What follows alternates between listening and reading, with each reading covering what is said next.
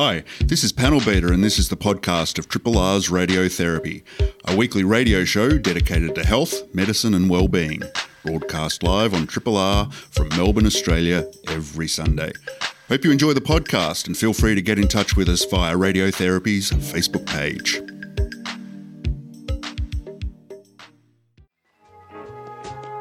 Hi, everybody. Hi, Dr. Nick. Yes, hello everybody, it's Dr. Nick here again. Welcome to Radiotherapy, live, online and on podcast. If you detect a little extra chirp in my voice this morning, it's because I am absolutely thrilled to have here in the studio, in real life, the actual human forms, not just of Panel Beater, but also Rainbow Doc. Rainbow, welcome back to the studio. It must be 12 months since we saw each other face to face. It is. It's over 12 months, and it feels like I'm smiling. I can't believe how happy I am to be here, and how happy I am to see Triple R Studios really clean, because I've never seen Triple R Studios really clean before. Surfaces have been wiped, sanitised, and on such a regular basis. It's sparkling, isn't it? So it's sparkling outside, it's sparkling inside. Welcome to Radiotherapy. Wonderful to have you back, Rainbow. Let's crack on, because we've got a really packed show coming up. First up, we'll be talking by phone with New South Wales psychiatrist Joe Dunn. Joe started the group called Psychs on Bikes, which is an awareness-raising charitable foundation addressing mental health in more rural and remote communities. So we'll be talking to him about, is this really just a good excuse for a motorcycle crazy mental health practitioners to go herring around the Australian countryside? We'll find out from Joe shortly. Rainbow will be taking us through the life and teachings of recently departed psychologist Melissa Hart. Now, Melissa was a trailblazer in the field of emotion-focused therapy and a mentor, I believe, for Rainbow. A very sad loss for the profession, but with an amazing legacy. We'll be hearing all about that. And for those of you who are listening who occasionally wonder if your grey matter is beginning to let you down, haven't we all? Prudence here will be later on talking about memory, ageing, and what we can do to stop the rot. But before all that, first, we have some news. This is a podcast from Triple R, an independent media organisation in Melbourne, Australia. To find out more about Triple R or to explore many more shows, podcasts, articles, videos and interviews, head to the Triple R website at rrr.org.au. So in the news today, Rainbow, you wanted to talk a bit about telehealth and what's happening. Yeah, well, this week was going to be the week that telehealth ceased under Medicare for psychological services. 2 weeks ago, we were told, no, it's going to be extended to the end of June, which is great news for some people, not so good news for other people. If you want face-to-face service, it's kind of annoying if your psychologist isn't doing it. But presumably just because you can do telehealth doesn't mean the psychologists and therapists have to do it. No, they don't have to do it. I mean, what we've seen is enormous access to psychological sessions for people because of COVID. We know there is evidence that shows that it's really effective. So when you say is effective, you mean telehealth psychology is effective? Yeah. Mm-hmm. And I think the government is just trying to decide how much money they want to spend on mental health through Medicare in this way, because, we have 2 weeks' notice for people to, rearrange how they work. And this has happened several times. And I understand it's really hard to work this all out. But for a lot of people, people accessing service through telehealth, I think they're really relieved that it's till June, because it's opened up access for people. They don't have to travel. It doesn't take so long to get support because they don't have to travel. And for some people, travelling is really, really hard to access health. So to be able to do it from home has been a great benefit. Yes, I think we know that there's some people, particularly with the anxiety disorders, for whom exactly as you say, getting out and about, travelling is a complicated thing. Being able to get help from home has actually been a bonus for them. It's actually been more effective than if they had to go out face to face. Well, there's two sides to that. One is that, a client or patient will arrive in a state of anxiety that then needs to be worked with before you can really do anything else. So there's a plus and minus of that. You're actually teaching how to manage that. the one disadvantage is that people are, there's a lot of people that have found themselves, in an agoraphobic state from not having gone out through COVID, and now are finding it very difficult to go out.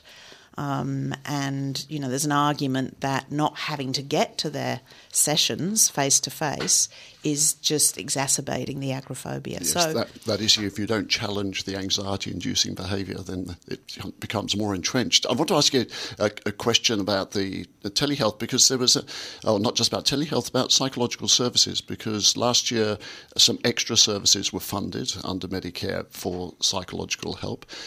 This year, 2021, how many Medicare-funded services can people get? Are there any extra services again under COVID, or is it just the 10 that were previously available? Oh, I'm a bit nervous of getting this wrong because there's so much confusion. If you ring up Medicare and ask them, depending on who you speak to, you get a different answer, right? It's really confusing. 20 this year, but you have to use your 6 sessions and your 4 sessions, which is the usual, has been for years. 6 sessions and then a further 4 sessions if required and referred by GP. Once those are used, if people are still needing support, there's an extra 10 until the end of this year, I believe. Okay, well, we'll take that one on notice. There's another little item in the news I just want to bring up because this is a COVID-related item, but this came from a mathematician, and I completely love this. This character decided to work out how much COVID virus there is in the world, and he worked out that there are 2 quintillion COVID particles in human beings at any one time. That's 2 billion. That's 18 noughts after the 2. Then he worked out how big they were, and he worked out that all the circulating coronavirus, this is the SARS-CoV-2 virus that causes the pandemic, all of it that's circulating at any one time could fit into half a Coke can. Now, I just think that is the most fabulous thing. He makes the point that it's quite an astonishing thought that this pandemic that has changed the entire world, all of the culprits are contained in 2 mouthfuls from a Coke can. I've rendered you speechless, Rainbow. Yeah, Not often that happens. I am speechless. Isn't that a fabulous piece of information? So there you get some science on radiotherapy. We'll be coming back to you shortly, talking to Dr. Joe Dunn from Sykes on Bikes. I'm really looking forward to find out what these crazy mental health professionals are doing, getting on motorbikes and roaring around the countryside. He'll be with us straight after these messages. This is a podcast from Triple R, an independent media organisation in Melbourne, Australia. Triple R is listener-supported radio and receives no direct government funding. If you would like to financially support Triple R by donating or becoming a subscriber, hit up the Triple R website to find out how. On the phone, we have Joe Dunn from Sykes on Bikes. Hi, Joe. Hi, Nick, and thank you very much for having me on your show. Just tell me, whereabouts are you, Joe? I'm sitting in my home in Sydney. Right, and you are a psychiatrist? I am, yeah. Yes, and so tell us about Sykes on Bikes. Where did this all begin? Okay, all right. Well, it started around 2010 when I got the idea into my head that I wanted to ride a motorbike across the Nullarbor. And I was joined by a couple of mates, and one of my sons joined us as well. And my mates were a psychiatrist and a psychologist, and my witty friend called us Sykes on Bikes. So off we went. We rode the Nullarbor, and we thought that was sort of man versus nature. That was very bold of us. And as it turned out, it was actually a hell of a lot of fun, and it was a lot easier than what we thought. So in a pub in Kalgoorlie one evening, I said, why don't we come back next year and we'll see if any mental health professionals want to ride with us, and we'll ride for a charity, and we'll ride from Perth to Sydney. So the original thing was to do it just for fun, and then it was so much fun you thought we have to find an excuse to do this again. Exactly. It sort of turned into a national mental health charity, and the strange thing was that when it started, all I wanted to do was go for a motorbike ride. You know, I didn't actually set out to start a national mental health charity, but that's sort of how it evolved. So, what's the charity, the aims and purposes of the charity? Well, our focus is on rural and remote mental health. And you know, when the organisation came together, was saying to the riders, do you want this to be a social club or should we turn it into a charity? There was a reasonable consensus. People wanted to do something for the community. And then the logical thing, of course, because we were riding these motorbikes through outback Australia, was to look at rural and remote mental health, and that's what we've been doing for the last 10 years. And how do you look at it? I mean, you can turn up on a motorbike. How on earth does that help anyone look at rural remote mental health? Yeah, that's a very good question. And in fact, it's the process that we've developed, sort of just like Sites on Bikes, just developed. Necessity is the mother of invention. We were trying to work out how we do this, and we ended up with there are 4 activities that we get involved in.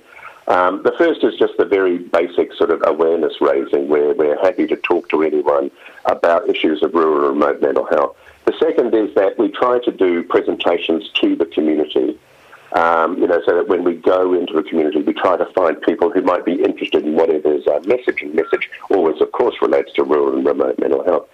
Over a period of years, though, what we thought is that we should really interact directly with the community. So we've sort of offered free health checks.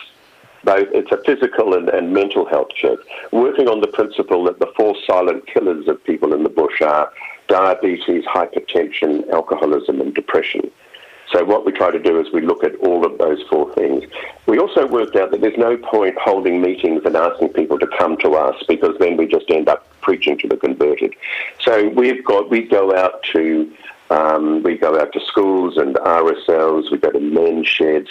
In Tasmania, one time we even went into an abattoir at lunchtime, and all these guys came out with aprons covered in blood and had their health check. It was just wonderful. So we actually get, and then the last thing that we do is, because we've got psychiatrists, psychologists, mental health nurses are all riding with us, we sort of look after each other. And what we do on each of the rides is we have our own little conference where we present to our colleagues what we're doing in our work. So we sort of invented these sort of 4 activities, and it's always being reinvented as we go along. Fantastic. Rainbow. Hi Joe, it's Rainbow Doc here. I'm just wondering whether you've got representation amongst your crew from Dykes on Bikes, and whether there's a particular, since you've kind of I'm not going to say you've stolen their name, but you've kind of borrowed something from them, and whether there's you have someone from Dykes on Bikes with you, and a little project which is aimed particularly at the health of queer women in the bush. That's a very interesting angle. We would love to have interactions with Dykes on Bikes. We'd love to have connections with, any sort of motorcycle groups and mental health groups out there.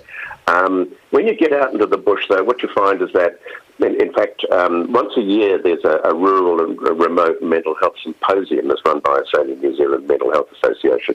What you find is that there are all sorts of extraordinary organisations out in the bush, each of which has got an interest in one little area.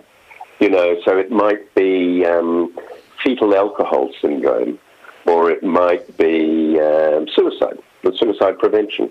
And it might be one of these areas that you're talking about. Obviously, I mean, look, first of all, we'd love to have an association with Dykes on Bikes. We think they're fabulous. And if only to apologise to them for stealing their name, as you say. Well, you didn't steal it. You just adopted it, maybe. So Joe, I think we should join up with the radio presenters at the Mics on Bikes. And we could keep this going for a long time. On a more serious question, one of the things that always concerns me about this kind of endeavour is people go into a community or a new area, raise a kind of expectation or start something, but then you get on your bikes and you leave. How do we manage some sort of long-term engagement or assistance? Because it feels, noble though the intention is, I always worry about what it means to just sort of bowl in, then bowl out again. Exactly. And that's a consideration that we've spoken about with the committee quite regularly. It's a process called kicking over stones.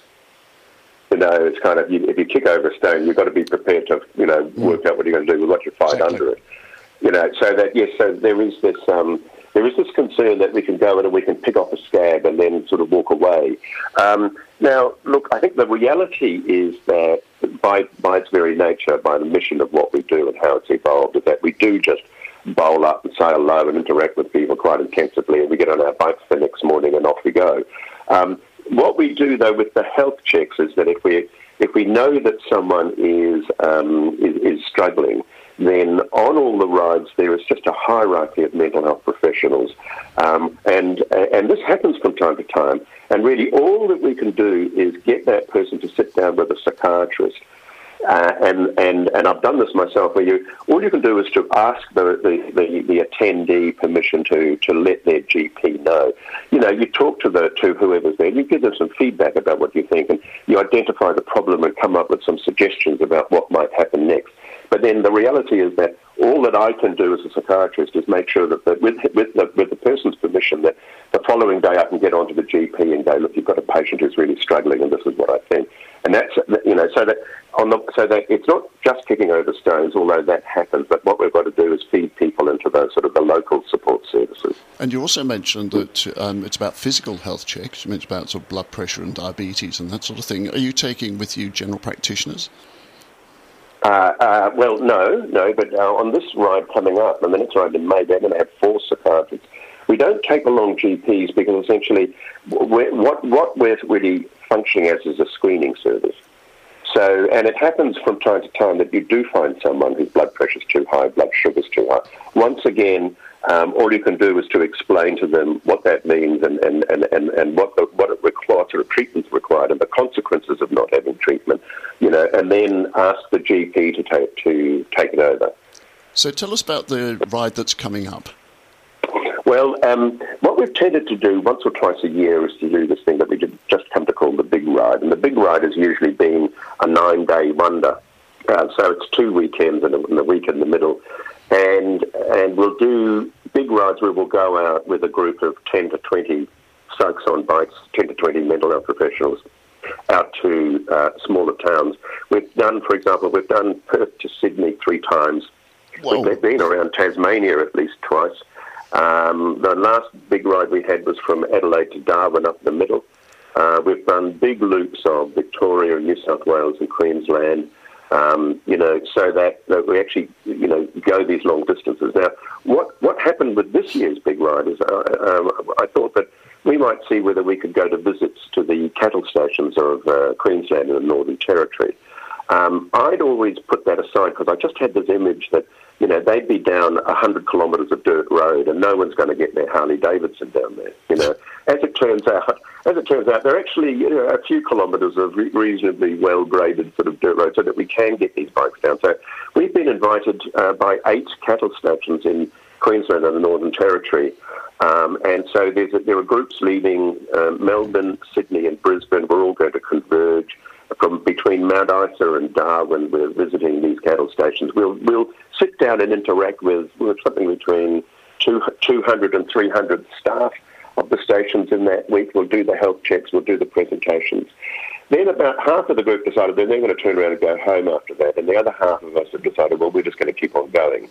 So we're going down the west coast, down to Perth, and then back. This will actually be my 5th motorbike ride across the Nullarbor, which is where it started. Yeah. I'm thinking, Joe, how fabulously good this is for the mental health of you and everyone that's riding with you. Which is important too, rather than sitting in a consulting room 24/7. Yeah. Well, of course, there's that standard joke that you hear that you never see a motorcycle parked outside a psychiatrist's office. Well, it happens at my place, but it's my motorbike. I was going to say, unless it's owned by the psychiatrist. But yes, I've had a look at your website, and you do espouse all sorts of mental health benefits of sitting on a motorcycle, despite the physical risks. Tell us why you think riding a motorbike is so good for mental health.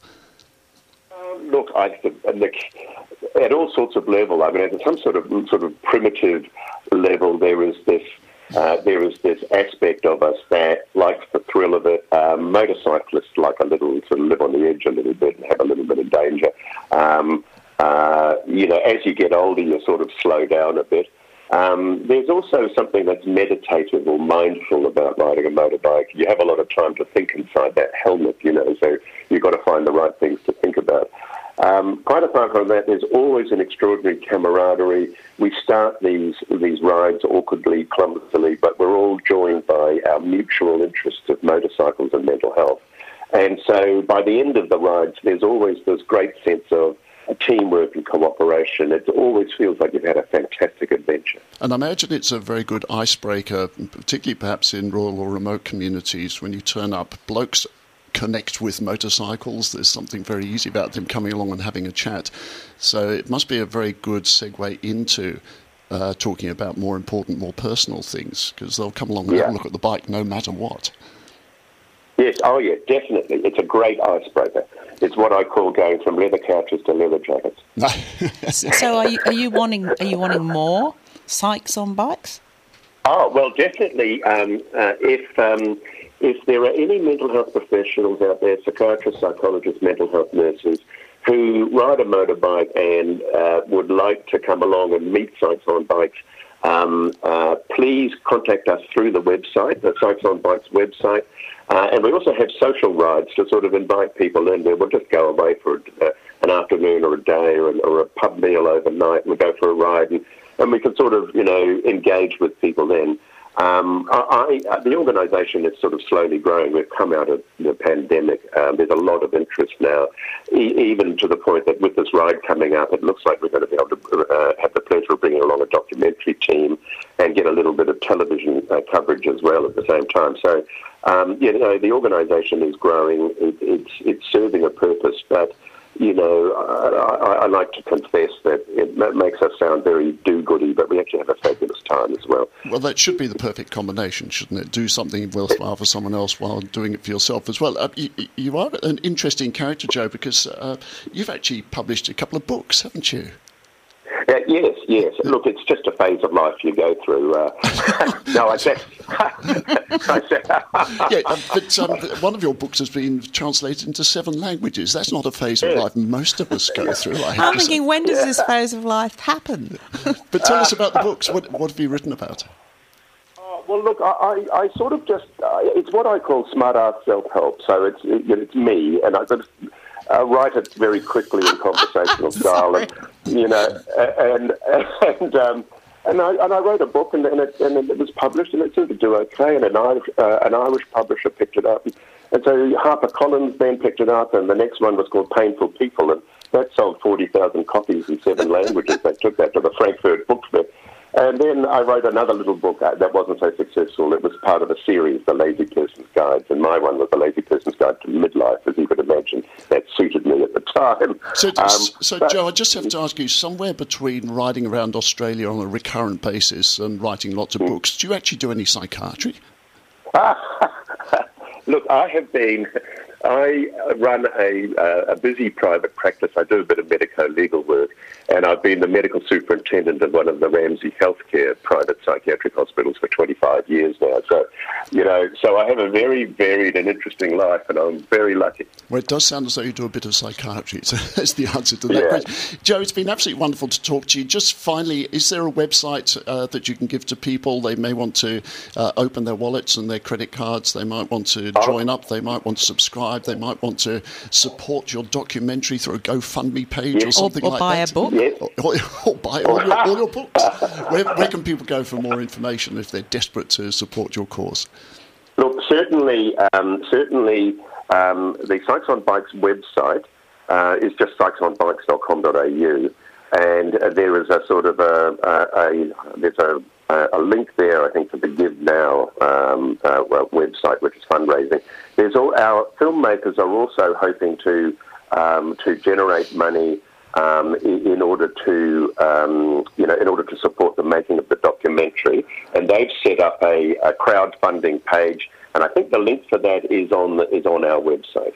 Fantastic. Well, Joe, all power to you. I'm so impressed by this. I think it's a wonderful combination of people having fun, doing something they absolutely love, and doing some good for the rural and remote communities. What a wonderful combination. Thank you very, very much for your time, and best of luck with the next ride. Thank you very much, Nick. Thanks for having me on your show. That was Joe Dunn from Sykes on Bikes. What a fabulous story. Really bringing psychiatric care to the people, just through the books, the simplifying nature, as he's describing the books. Yeah, and do jump onto their website because it's full of good stuff. And what is it about the motorbikes and people with huge beards and stuff like that? But there we are. They're a fabulous-looking bunch of people. We'll be coming back after the break, and we'll be talking to Rainbow in a little more detail about emotion-focused therapy and its instigator, Dr. Melissa Hart, and that'll be coming up right after this. This is a podcast from Triple R, an independent media organisation in Melbourne, Australia. Triple R is listener-supported radio and receives no direct government funding. If you would like to financially support Triple R by donating or becoming a subscriber, hit up rrr.org.au to find out how. Rainbow Doc, we're talking seriously now. We're talking about someone who was a bit of a mentor to you, I think, and someone who was important in the world of psychology. Yeah, Dr. Melissa Hart, who is a counselling and clinical psychologist, emotion-focused practitioner, trainer, mentor, therapist, supervisor, well known in the world of counselling psychology and person-centred psychology around the world. And she died at the age of 61 at the beginning of last month, beginning of February. And I just thought it was important to acknowledge her here and pay tribute to her here, because there are many psychologists doing great work in therapy rooms with people. There are not so many psychologists that are out there teaching, promoting, advocating in the way that Melissa did. She was a bundle of energy and never stopped. For instance, she was involved. She was on the national executive of the Counselling College of the APS, Australian Psychological Society, for some years, and she was there during difficult times when Medicare came in as a service and the two-tier system was created so that clinical psychologists were kind of elevated and counselling psychologists were, if you want, demoted. I'm saying that really it was indicated from the financial perspective because of the amount of the rebate that was given to the two groups of psychologists, clinicals getting substantially more than counselling psychologists. So that was a particularly difficult time for counselling psychologists, and because of that, many of the counselling psychology courses shut. I don't think you can study counselling psychology in Melbourne anymore. Oh. But Melissa was still in there with the counselling college. She chaired the Victorian branch for some years. Until her health got in the way and she had to step back. She also decided, as a counselling psychologist, that the best way that she could advocate for counselling psychology was to become a clinical psychologist as well. So, in her 50s, she went back and did another master's so that she could do that. This is at the same time as establishing the Institute of Emotion-Focused Therapy as a place for teaching of emotion-focused therapy in Melbourne. I can see you wanted me to pause there for a moment. Well, we've produced quite a few terms here: counselling psychology, clinical psychology, emotion-focused therapy, which, of course, you're all over. You understand this, but it may be helpful for our listeners to clarify a bit what we mean. I mean, talking about counselling psychology to some people might sound a bit like a tautology, because isn't all psychology around counselling? So do you want to just explain a bit for our listeners what the difference between a counselling psychologist and a clinical psychologist, and then we'll go on and talk about emotion-focused therapy. Well, the difference starts off in the training. So maybe just depending on where you train, a couple of units difference in the initial training. Clinical psychologists are trained to diagnose and treat. Counselling psychologists are trained to work with, if you want, the experience of the client and ask the question, what has happened to the client rather than what is wrong with the client. So counselling psychologists traditionally will be working with grief, with trauma, with drug and alcohol, which are seen as different from working with a mental health diagnosis. And I can see you looking, what is the difference? Because the reality is that clinical psychologists, counselling psychologists, general psychologists that haven't gone through a master's training, or aren't endorsed, I should say. They're not endorsed through AHPRA as clinical or counselling or health psychology or educational psychologists. So general psychologists, it's all very confusing, isn't it?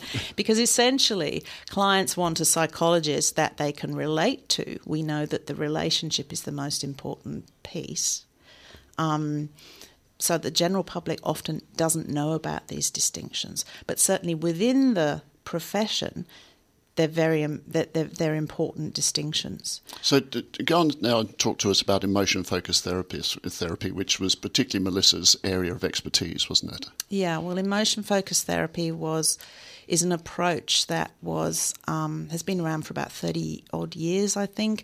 Professor Leslie Greenberg, who's based in Toronto, a team of people, him and others, devised emotion-focused therapy as a way of working with people from a perspective of putting emotions centre stage, seeing emotions as the drivers of people's behaviour and also the source of people's difficulties. So rather than just naming emotions, emotion-focused therapies work with live, active emotions, not just kind of regulating them, but keeping them alive and working with them.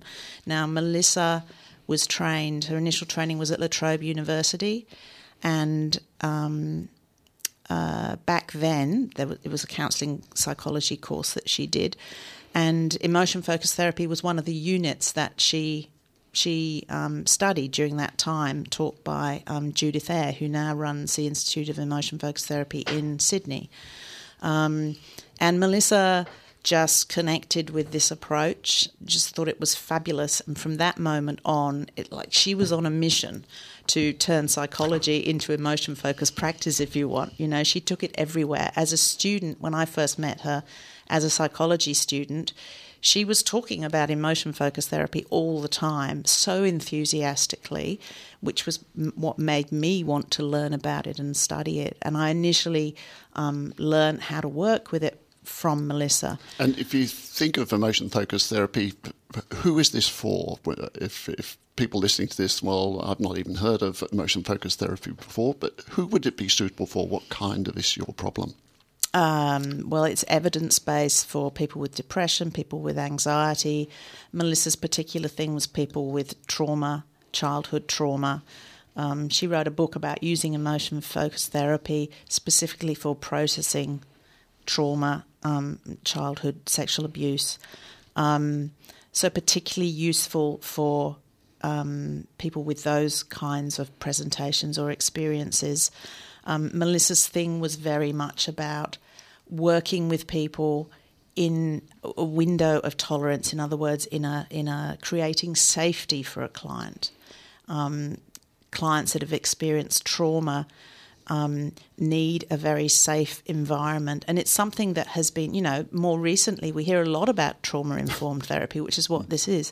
Melissa has been doing that for a long time in creating this safe environment for a client in order to be able to, approach the distress that they're feeling and unable to process. And if the focus is so strongly on emotion and the emotional content, how easy or possible has it been to do emotional focused therapy through telehealth?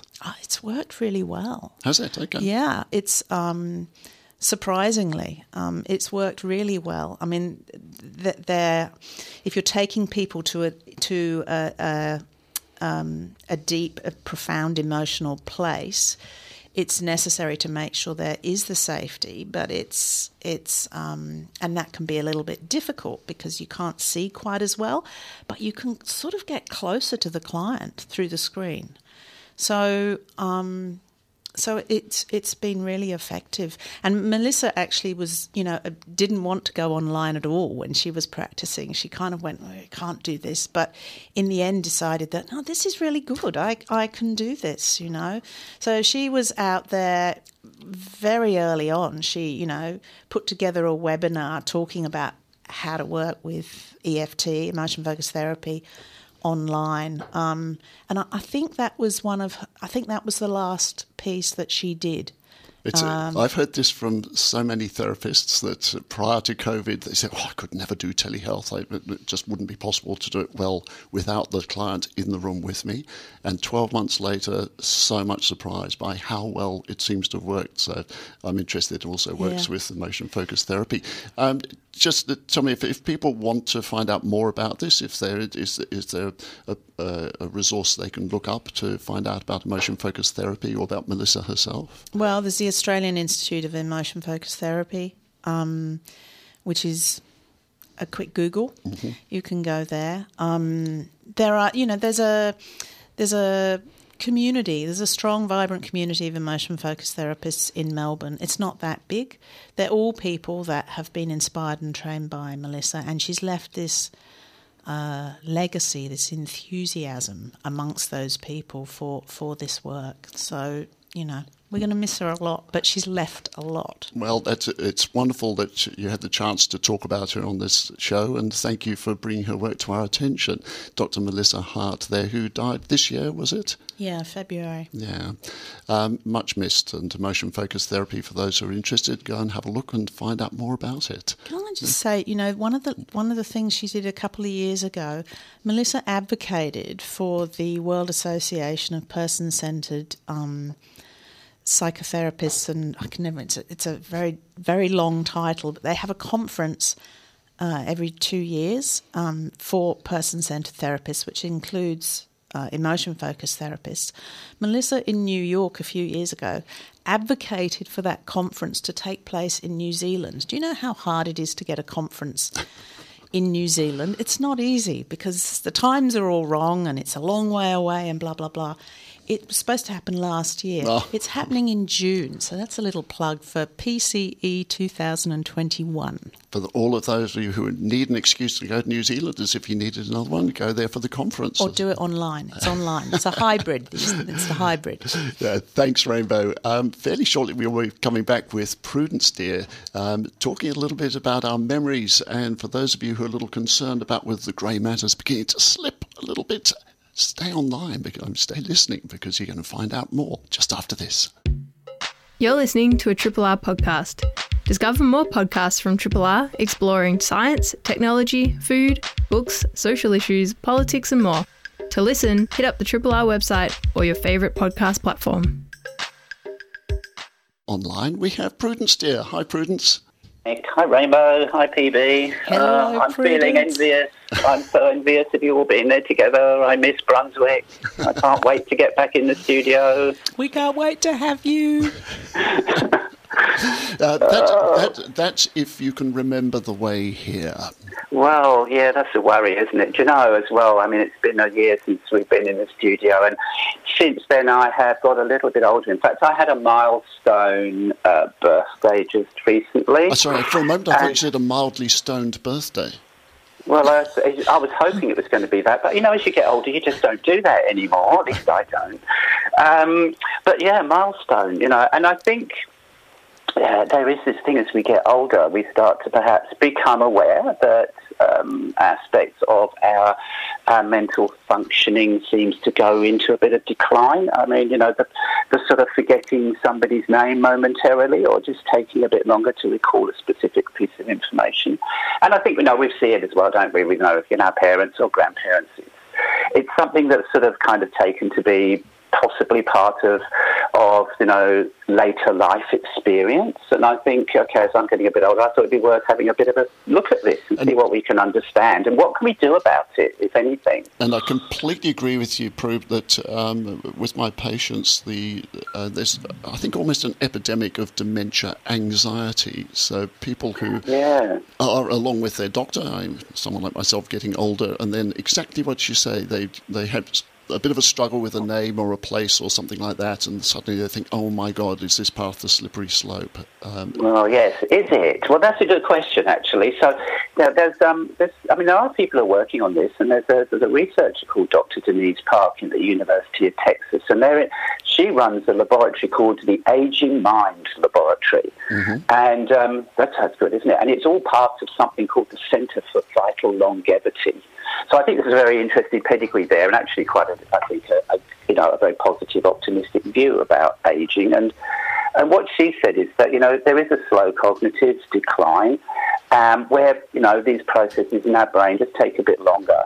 But actually she's saying that this starts in our 20s, and there are measurable differences that can be identified by decade. So rather than thinking about this as something that happens towards, the latter part of our lives and there will be this sudden decline, actually she's taken a much more holistic view and has been researching what she calls healthy ageing. And I think, as part really to understand how we can perhaps retain useful functioning for as long as possible. So let's talk about that, because I think one of the things that is so important about this is that there's a sense of fatalism to some extent, that if my brain is going to slide into senescence, there's nothing I can do about it. But that's not true. But that's not true, is it? It's not true. It's not true. And I know we do experience some of this sort of stuff, obviously. And, and actually, as we get older, parts of our brains get smaller. The shrinking brain is a reality. It was interesting as well, because they've been doing functional MRI studies, magnetic resonance imaging on brains of people. And you might remember hopefully people remember, I talked about doing some sort of tests that were done on dogs using this technique in order to find what dogs might be thinking. Well, they're using this to look at the sort of structure of obviously human brains, and using another technique as well called positron emission tomography, which, of course, the abbreviation for that is PET. So I'm wondering when we're going to do PET scans on our dogs. But that's an aside. What did they find? Look, one of the key things, we do talk about Alzheimer's a lot, and again, that's something that's seen as, this thing that happens, it's almost an epidemic that happens later in life. And what they have shown is that those sort of protein plaques, these things called amyloids, which form in the brain and are associated with the loss of function of Alzheimer's, they find them actually throughout people's lives, actually, that yes, they do increase in sort of number and size as we get older, but they're actually present in young people. I don't know how this is supposed to be good news, Prue, that the process of our brains decaying doesn't begin when we're old, it starts when we're in our 20s. The beauty of the brain. I'm still trying to recover from the shock of knowing that 20 was the peak. Well, yeah, well, there are, yes, seemingly, but nevertheless, one of the wonderful things about brains is other bits take over as other parts don't work so well. So there is adaptation. So we know that even when parts of the brain might get smaller, yes, bits get smaller, but some other bits take over. Yeah, we actually get higher levels of processing in the frontal lobes, for example, even though as we get older they get smaller. So other parts, there's this reserve capacity in our brains, and so other bits actually learn to do the stuff that one part of the brain might have been doing and isn't doing as well as it used to. So talk to us about how we galvanise this reserve capacity. We need to get something here about how we make ourselves as healthy as possible since we're no longer 20 anymore. Right. Okay. Well, look, there's always there's the standard things for a start. I mean, there is about just general health is really important here. So the usual suspects. Stop smoking if you smoke, exercise. Now, exercise, just physical exercise, even sort of, a regular walk with the dog or whatever, has been shown to be really effective as well, actually, in preserving and improving the sort of mental functioning. I think that deserves repeating, because it sounds such a sort of it sounds like almost a bland piece of advice. We say it's about everything that exercise is good for it, but what you're saying is absolutely what you're saying is absolutely right. This is strongly evidence based that if we want to preserve our cerebral functioning, absolutely right. Stop smoking, because that's a huge risk for damaging your brain. But exercise has been proven to help preserve brain function. I can't say that too strongly. We need to pump some blood into the brain. Yeah. We do, and we need to support it with a good diet. And of course, the classic, the Mediterranean diet still sort of, appears there, but no one quite knows what part of the Mediterranean diet is the good bit. So most people plump for the red wine, and that's probably not the bit to go for. Maybe it's the olive oil, I'm not sure. But the other thing is really is learning new skills. So a study was done where they developed a program for people over 60 years of age, and they were divided into two groups. And also, actually, this was a bit of a controlled study, so one of my kind of favourites. But one group could study photography, which is something they hadn't done before, or the other group could do quilting. So these were sort of new skills that these people were developing. They took classes, actually up to 16 hours a week over 3 months. 16 hours a week of quilting? Yes. It's quite complicated. King-size bed. And it's very creative, absolutely. I think if you're starting from scratch, you need to learn quite a lot. But the point being that after 3 months, they were compared with a group. So they got a control group, and the controlled group basically just got together and had social groups, sit around talking, whatever, having cups of tea, maybe red wines, I don't know. But there was, at the end of 3 months, there was a significant difference in the group that had been doing these new, taking these classes and learning new skills. But the difference was what? In episodic memory and overall kind of neural functioning. So their brains were working better after 3 months. And that persisted. That improvement persisted for 12 months. Now, that's a very interesting study, Prue, because my understanding of the research of most of the brain training apps and stuff like that is they show is that you get better at doing the app, but it doesn't make any difference elsewhere. That's right. But absolutely, and I agree with that. But this type of new activity, which engaged all sorts of aspects of the brain, did have benefits across the board for brain function, from what you're saying. You're so right. It's about doing something that's really interesting and different. I mean, there was another study where they taught people juggling. So, I mean, I think there's a number of different sorts of things you can do. But, perhaps those sorts of brain exercise apps that you can get on your phone really only teach you to do something. And and actually people probably stop using them because they're boring. Yes. So find something new, a new hobby, a new sport, join the circus. But, find something that will actually really sort of stimulate you, both to continue doing it and to actually slow this, or in fact improve the functioning of your brain, slow the decline. And the other proven way is social connectedness. Do you just want to talk briefly about that before we finish?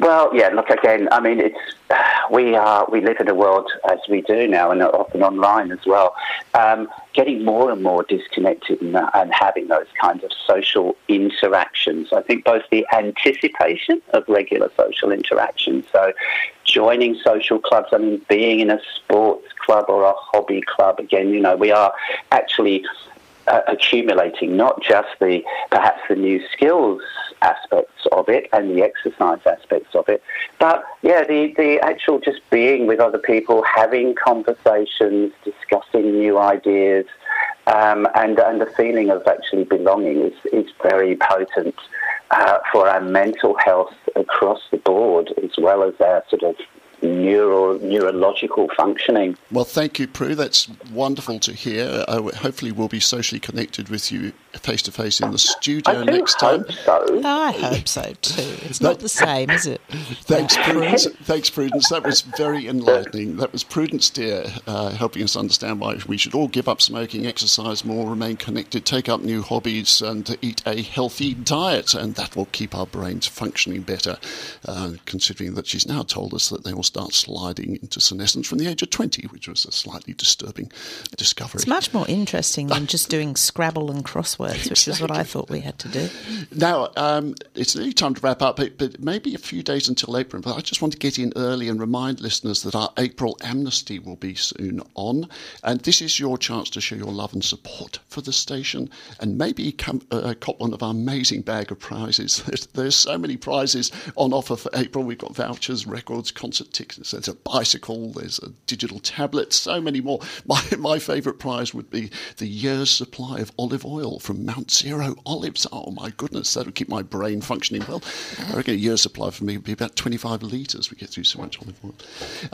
Anyway, not surprisingly, last year, 2021, with so many of our sponsors being from the arts community, the income to Triple R didn't exactly flourish last year. So it would be fantastic if people can support us during the April amnesty by resubscribing, donating. Jump onto the website, rrr.org.au. Remember, any donations over $2 are tax deductible.